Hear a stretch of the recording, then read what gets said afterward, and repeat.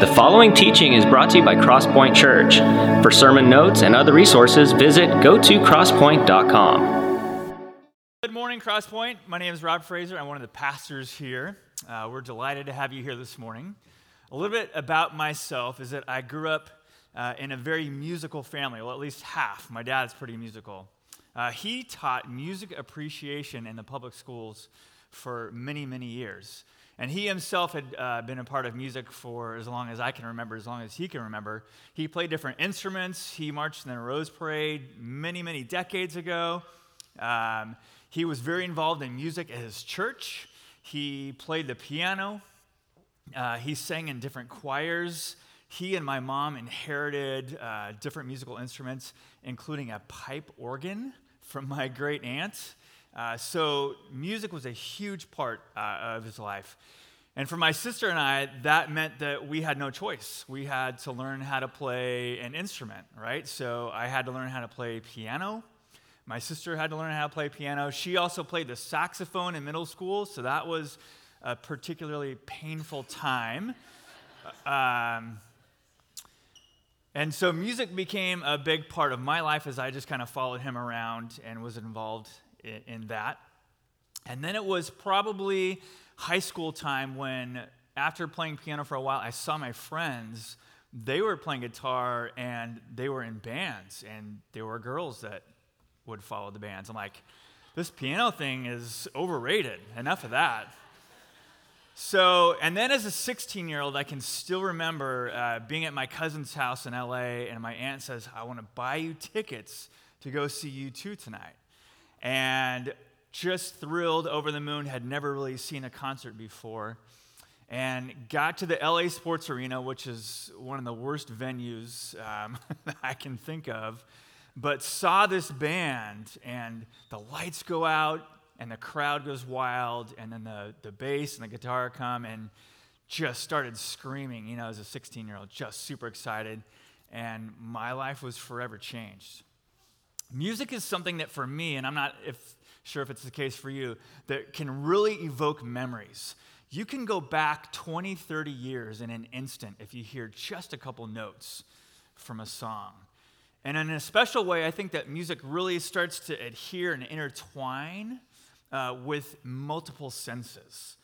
For example, I can go back many, many decades and still smell the gymnasium of our high school after a football game, and they sent everybody straight to the gym for a dance. I can still smell it and see it. Great memories. I can go and think of one of the many road trips that we took as kids, and my cousins passed down to us in the 80s these really cool new crazy things called Sony Walkman. Right? And pretty soon, life was really good. I didn't have to talk to my sister anymore in the back seat. And I can see still the landscape of like the Southwest as we drove across, seeing these beautiful landscapes and hear the sound of my favorite music. And then after a couple hours, as the batteries start to fail, the songs slow down, if you yourself remember this. I can still taste the salt from the tears when I listen to our song after I got dumped. Time and time again. And I can still feel the fabric of the wedding dress marching down the aisle after we were married as Jana jumped into my arms listening to Indiana Jones' theme from the Raiders of the Lost Ark. Music really does intertwine with our senses, and we can go back. Such power that music has. And we haven't started to talk about the lyrics yet, right? I mean, lyrics can be so complex in songs, and it can reveal a range of emotions. For example, here's something that may be particularly meaningful to you. It goes like this. I got a feeling that tonight is going to be a good night. That tonight is going to be a good night. That tonight is going to be a good night. Woohoo. Monday, Tuesday, Wednesday, and Thursday. It's a little emotional, hold on. Friday, Saturday, and Sunday. I guess they ran out of days. Okay, Exhibit B. Prop me up besides the jukebox if I die. Lord, I want to go to heaven, but I don't want to go tonight. Fill my boots up with sand, put a stiff drink in my hand. Prop me up beside the jukebox if I die. That song was actually played at a memorial service that I did once. Now, lyrics can be much worse than that, right? Some of the garbage that these kids are listening to today does not have near the sophistication of the garbage I used to listen to.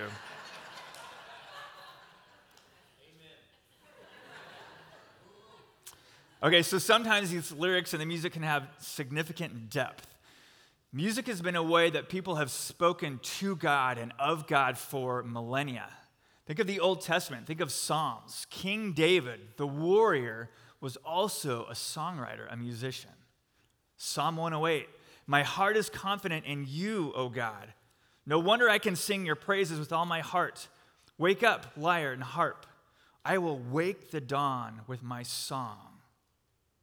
Think about all the cathedrals that were built in Europe hundreds and hundreds of years ago, and the way that the acoustics enhance voices spoken and choirs sung. I think about the 1600s, 1700s, Johann Sebastian Bach and all the music that he wrote in his love of God. For Christians, especially coming up 2 weeks from today, we're about to celebrate the most critical event of our year, where the balance between all of history and all of eternity balances on this one fulcrum, on this one day. And one of the ways that the church for years and years has tried to express their thoughts to God is through music. So much time, so much energy is spent writing these songs, and so much gusto with which we sing to our God. And we try to match the magnitude of the season of Easter with our words, with our voices. So who is this God that we sing to? For the next 3 weekends, we're going to be celebrating Easter. We're going to be looking forward to Easter Sunday, the resurrection, through the vehicle of 3 specific worship songs. And we're going to take apart these songs and dig into the lyrics. And we're going to find some of the theology of these songwriters, and we're going to see a lot of scripture reflected in their songs. The song that we're looking to this week is a song called Reckless Love, written by Corey Asbury, Caleb Culver, and Ran Jackson. The first stanza of this song includes the line, "Before I took a breath, you breathed your life in me." The songwriter is trying to indicate that God is our creator, who has known us before we existed. Genesis 1. So God created human beings in his own image. In the image of God, he created them. Male and female, he created them. And then chapter 2. Then the Lord God formed man from the dust of the ground and breathed into his nostrils the breath of life. Psalm 139. You made all the delicate inner parts of my body and knit me together in my mother's womb. Thank you for making me so wonderfully complex. Your workmanship is marvelous. How well I know it. God is our creator, and he gives us every breath. Psalm 3, I lie down and sleep, I wake again because the Lord sustains me. The songwriters and the psalmists are trying to tell us that God is not only our creator, that we have been given life with him, and we are still given life every breath that we have. Now, many people believe, Christianity is not alone in believing that there is a God or there is a creator, that there is an intelligent being. But what of this God? What is his character? What is his personality? The chorus of the song continues, overwhelming, never-ending, reckless love of God. So the claim is made that this God is a God of love, that God loves us, telling us that you and I are more than a laboratory experiment, that there is more than this transactional functionality between our Creator and us. I'm going to say a few different words that are synonyms, and you're going to pick up on the subtlety very quickly, even though these words sound very similar, okay? If I was to say the word mother and mom, is there a difference? Father and dad, acquaintance, friend, spouse, lover. The subtlety between these words indicates that of relationship, that there is love between one and the other, between creator and creation. The adjective reckless is used.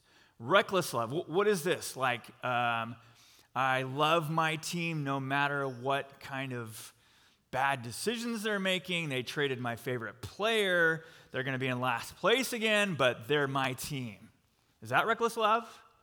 How about I'm dating this girl, and she's really mean to me, and she makes a lot of bad decisions, and she says terrible things about me, but I'm still in love. Is that reckless love? The indication for this is it comes from a phrase in that song where he leaves the 99. And that's where we get to the passage that Arissa read for you. We're looking at the book of Luke, chapter 15. If you brought a Bible with you, there's a table of contents in the front. If you have one of these, we're looking at page 868. Starting with verse 1 of chapter 15. Tax collectors and other notorious sinners often came to listen to Jesus teach. This made the Pharisees and the teachers of religious law complain that he was associating with such sinful people, even eating with them. So Jesus at this point has a very large following of people. And this group of people is very diverse. Men, women, adults, children, rich, poor, religious elite, and riffraff. And the elites are complaining to Jesus, where Jesus overhears them. What are these people doing here? They don't belong here. Jesus, we're the ones who follow your word, who follow the word of God, and who obey God and do the things that God wants us to. Unlike these people, they don't have it together. They have no business being here. We're the compliant ones, and they're just ignorant. Jesus, you should know better. We need to separate from these people. So, Jesus begins in verse 3. He told them the story. If a man has 100 sheep and one of them gets lost, what will he do? Do you remember from kindergarten, preschool, your time at home, if your mom and dad read stories to you? Many of those stories were not to entertain you. They weren't just to help you fall asleep at night. They were to offer you a moral, an understanding of something. A truth was to be communicated, right? Something about a little engine that could, and about a tortoise and a hare. And you were able to figure out, they're trying to teach me something here, a moral of the story. So Jesus tried to communicate truths about the kingdom of God through these stories called parables. And this one starts off talking about a shepherd who was responsible for 100 sheep, and one of them goes missing. And he says, well, what would you do if one of those sheep went missing? Oh, well, it's just one, right? There's still 99 others. Continuing in verse 4. Won't he leave the 99 others in the wilderness and go to search for the one that is lost until he finds it? No. And when he has found it, he will joyfully carry it home on his shoulders. When he arrives, he will call together his friends and neighbors, saying, rejoice with me, because I have found my lost sheep. Said no one. One out of 100? Really? What would I do that for? But Jesus says the right answer is do everything you can to save that sheep. No sheep left behind. That sheep is absolutely worth it. Oh, and by the way, once you find it, come back to town and throw a big party. Really? Okay. And now, the moral of the story. Verse 7. In the same way, Jesus says, there's more joy in heaven over one lost sinner who repents and returns to God than over 99 others who are righteous and haven't strayed away. Okay, so this story is not about a shepherd. The story is not about a sheep. This story is about you and me. The story is about people. And when one person repents, which essentially means they turn their life completely around in the right way, back towards God, that is worthy of the largest celebration that you can think of. And Jesus is saying, yeah, these people that are following me, yes, they are misbehaving. And there's so much about their life that is a complete and utter mess. But guess what? In the same way that I love you, I love them. Their value is not based on the way that they worship me. They are valued because they are children of God. They have been created and known by me throughout all of history. And yeah, you religious elites, Pharisees, you're mostly getting it right, but you're missing it. You guys are separating. You need to be infiltrating. You need to go after these people and show them God's love for them. The songwriters in this song have chosen a pretty bold phrase, calling God's love reckless. There's been a little bit of controversy over the name of this song. Is God's love really reckless? Is God described as reckless? Is that appropriate to call God reckless? You see, words fall short. And in the same way, we try to use our words to describe who God is, right? Let's say you're in a relationship and you've been dating for a while or you've been married for many years and you're trying to communicate to your spouse, your loved one, in new and fresh ways how much you love them. Maybe you've gone on the same date to the same exact restaurant for 30 years. Like, maybe I need to mix in something new here, right? The way that we speak to God, we try to come up with new and fresh ways to do that. And so the songwriters are doing that here. Creatives, songwriters sometimes push boundaries. So does reckless love adequately describe God or God's love? This story is about a shepherd who leaves 99 to go after one. If you go to the ATM and come out with $101 bills, and you walk a few miles back home, and you realize after counting your money that you dropped $1 along the way, would you go back? Would you look for it? Probably not. You still got 99, right? It's not worth it. I might pull a muscle walking back. It's not worth the time. If you shot 100 free throws and you made 99 of them, would you be happy at that? Yeah, that's amazing. If you got a 99 on a chemistry final, heck, if I got a 70 on a chemistry final, I'd be doing backflips, right? Why go after that last one? Jesus says 99 is not enough. That one matters. Even if that one just kind of wandered away, even if that one rebelled, turned their back on God, and even if that one is adversarial, even that one is worth it to go back for. The song continues. Reckless love chases me down. It fights till I'm found. It leaves the 99. There's no shadow he won't light up. There's no mountain he won't climb up coming after me. There's no wall he won't kick down. There's no lie he won't tear down coming after me. Wow. That's like Mel Gibson and Liam Neeson chasing down their kid.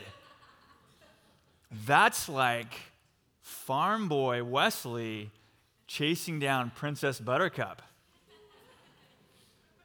Sorry, timer. That was a reference to an old movie. But doesn't each one of us want that? Doesn't each one of us in our life want at least one person that thinks that we are so worth it, that we are so valuable, that they would do anything to chase us down? Not because we owe them something, but because we are valuable. We are children of God. Because we're worth it. Everybody deserves to have somebody in their life like that would climb mountains, that would break through walls to come after us. And in this way, this is the understanding that you have to have, is that we have a God who chases us down and pursues us like that, recklessly. Now, before you decide who this God is of whom we sing, wait, there's more. Romans 3:23 says this, "For everyone has sinned and we all fall short of God's glorious standard." The song tells us, "When I felt no worth, you paid it all for me." And then Romans 6 tells us that the wages of sin is death. What you and I have to reckon with is the fact that you and I are that lost sheep. That we are all sinners. We have all strayed. We have all rebelled, walked away. And that each one of us, physically and spiritually, has to face death. That doesn't matter if you're one of the religious elites that thinks that you have it all together, or if you are somebody in this room right now that you said, I'm not worth it. Why bother? Each one of you has to know that you have a creator who is coming to chase you down, that has left heaven to enter this world to give you life. Colossians 2 says, "You were dead because of your sins, and because your sinful nature was not yet cut away. Then God made you alive with Christ, for he forgave all of our sins. He canceled the record of the charges against us and took it away by nailing it to the cross." This is put in financial terms and monetary terms, right? He has paid it all. If you miss a few payments on your mortgage, guess who's coming after you? Trouble. What if you missed them because you honestly lost your job and things went really south quickly? Or what if you missed a few payments because, you just didn't feel like it? We looked at a house once that we were going to buy, and we walked through, and there was like 3 or 4 of the kids in there, teenagers. They were a little bit taken aback that we were there. Realtor had called ahead of time. They said, "Sure, come on in." We walked through, looked at the house, found out later that mom and dad were gone, that the house was underwater, and mom and dad were in Hawaii. They had chosen to stop making their mortgage payments and decided to celebrate. That, well, if we're going to lose our house, we might as well go down having fun. So whether you've missed those payments, even though you've tried to make those payments, or willful disobedience, rebellion, it's the same God coming after you. And he has paid it all. Even if that house has become repossessed and you are on your way out of that house, he is coming after you. He has paid it all for you. And here's the bizarre thing. The fancy word for this that is called the atonement. To atone for means to make amends for, right? So there's a podcast that I listened to this week, and a guy named Stephen J. Anderson talked about his time as a kid when he had a paper route. This is when we used to get our news on pieces of paper. A little strange. So he was delivering his papers one day and threw a paper through a window, broke the window. And he had a split second to decide what's he going to do. He's going to go for it, run away. But he soon realizes, well, I don't really have much of a choice, and it's pretty obvious who threw that paper through the window. So he goes to the door, he apologizes, he's like, I want to help pay for this. And he goes home later that night and tells his dad what he had done. He says, "Dad, you'd be so proud of me. I did the right thing. I made amends for my mistake." And his dad said, well, how about this? why not write a note telling the families how sorry you are? Take that note. But let's do this also. Let's get the money ready so that you can pay for this window. And let's make some chocolate chip cookies for this family to show them, again, I'm so sorry that this has inconvenienced you and that I have made this mistake. Okay. He really learned how to make amends for his sin. 1 Peter 2 tells us, he personally carried our sins in his body on the cross so that we can be dead to sin and live for what is right. By his wounds, you are healed. When there is a fracture in that relationship and amends have to be made, it's usually done by the party who has been offended.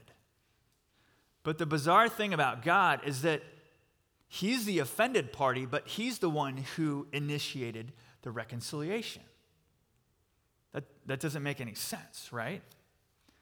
And when exactly did he do this? Did he see us reaching in our pockets, making that first payment back for the house? Nope.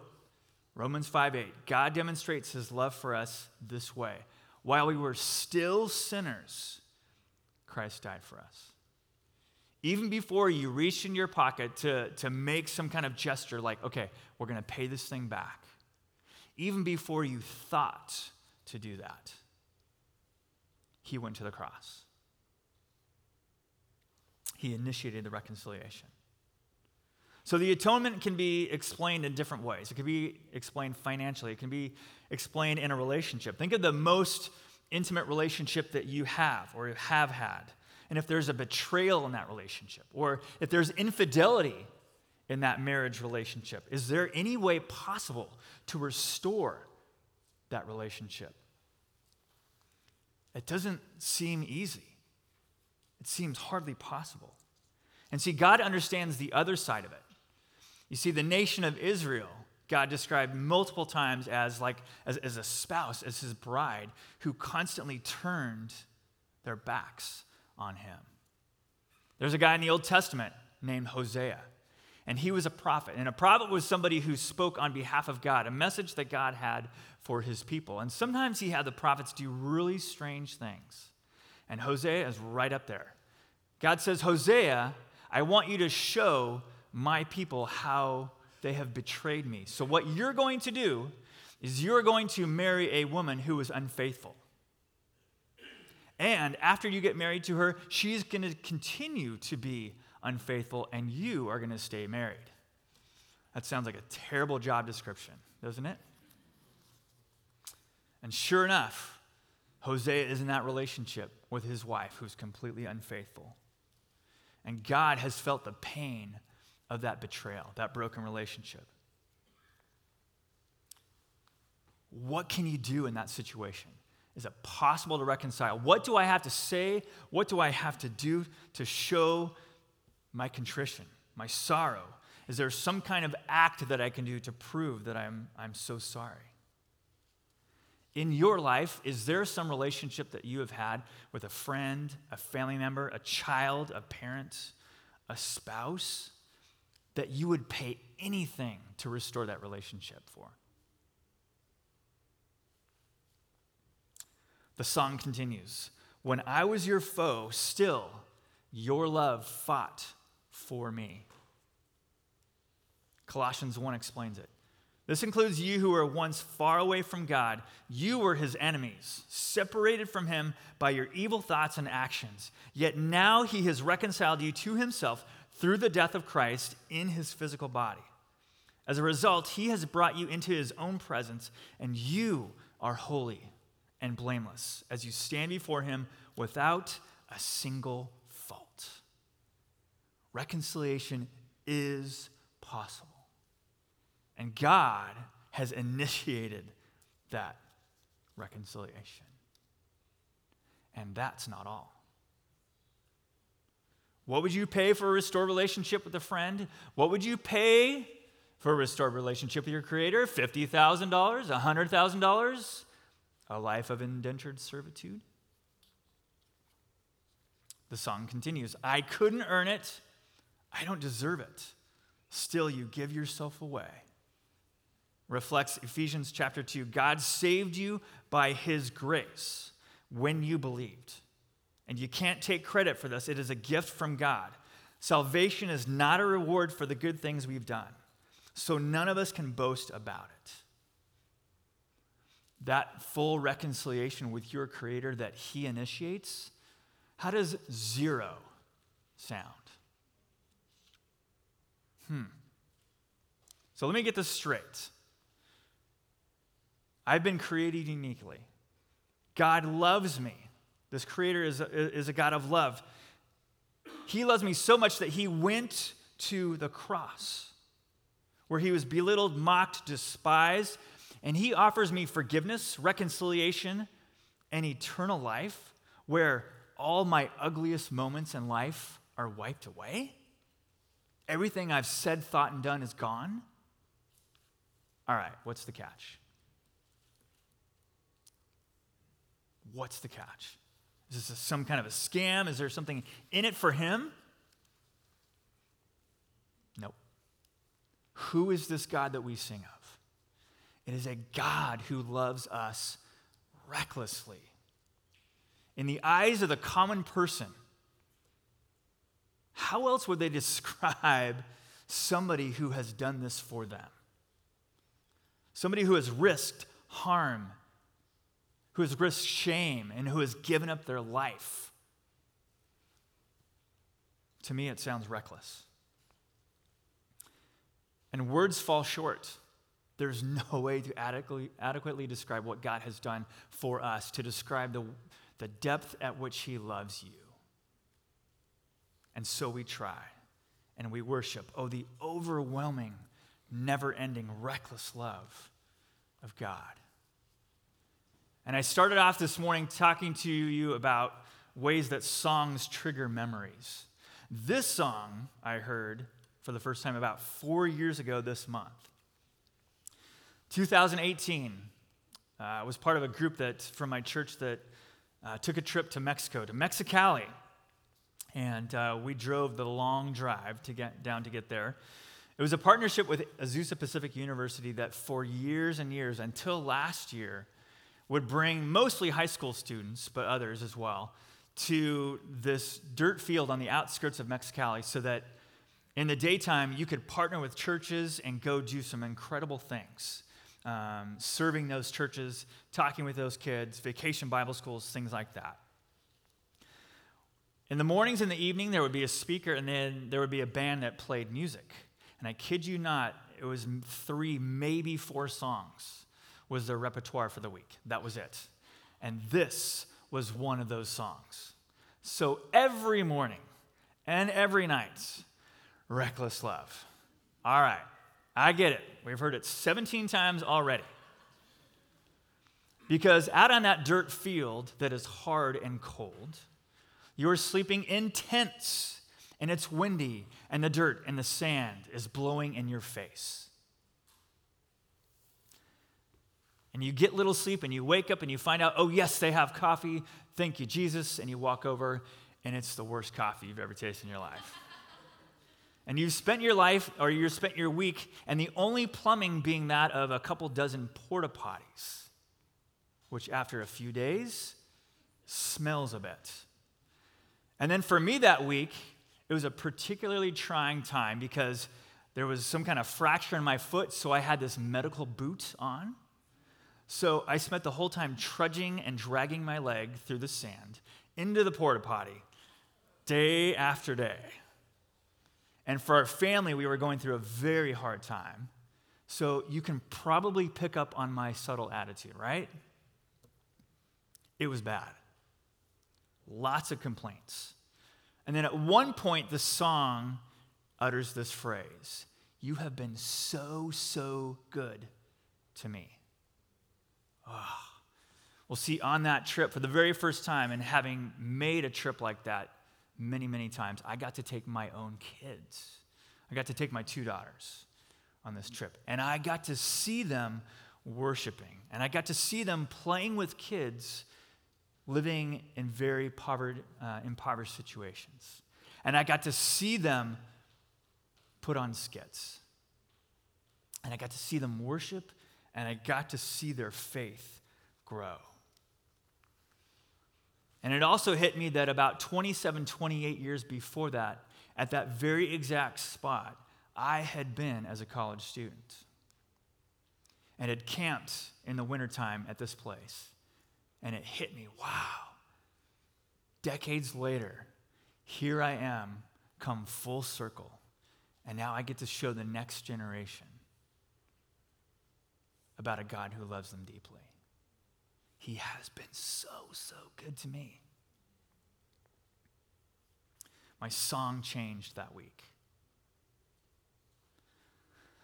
This morning for you, are you a lost sheep? Perhaps a lost sheep that has just kind of wandered or strayed. Or maybe a little more actively, you've rebelled. Maybe even been adversarial towards your Creator, to this Jesus. How do you feel this morning knowing that you have a Creator that so passionately loves you that He climbs mountains and goes through walls and left heaven because He loves you? How deeply do you grasp that? And that's why in 2 weeks we celebrate Easter. We jump up and down. Some of us wear these big dresses and big frilly hats, and we have hundreds of donuts out on the yard and all sorts of crazy things. We celebrate because there's a Savior who loves us recklessly. Maybe this morning you're somebody like me. You've been a Christian for a while. You've been a follower of Jesus, but your attitude kind of stinks. Or maybe you find yourself in the middle of crisis and you are asking a lot of questions. Why? What is going on? Have you forgotten that He loves you recklessly? Have you forgotten the times that He has been so good to you? My encouragement for you this morning is to change your song. Show gratitude. Forgive as you have been forgiven. I'm going to invite the band up on the stage.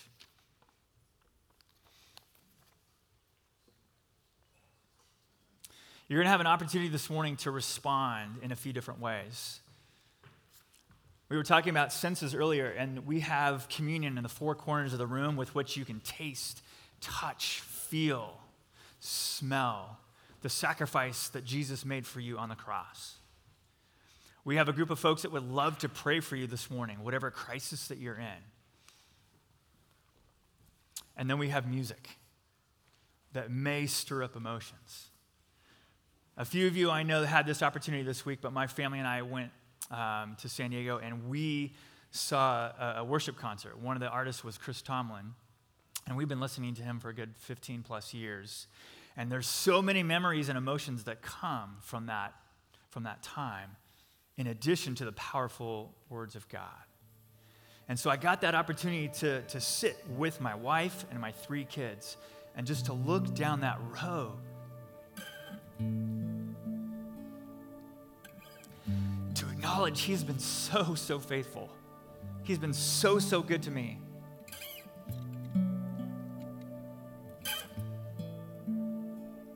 Would you pray with me? This morning, I want you to celebrate.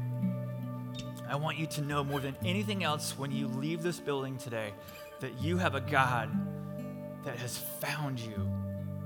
You are not lost. That He loves you deeply. And that you can respond to Him and say, yep, I give up. Come get me. And you have a God who has been with you by your side for so many years and loves you deeply and is so good and has loved you recklessly. And as at the concert was said, there's nothing better than right now the people of God singing the praises of God in the presence of God.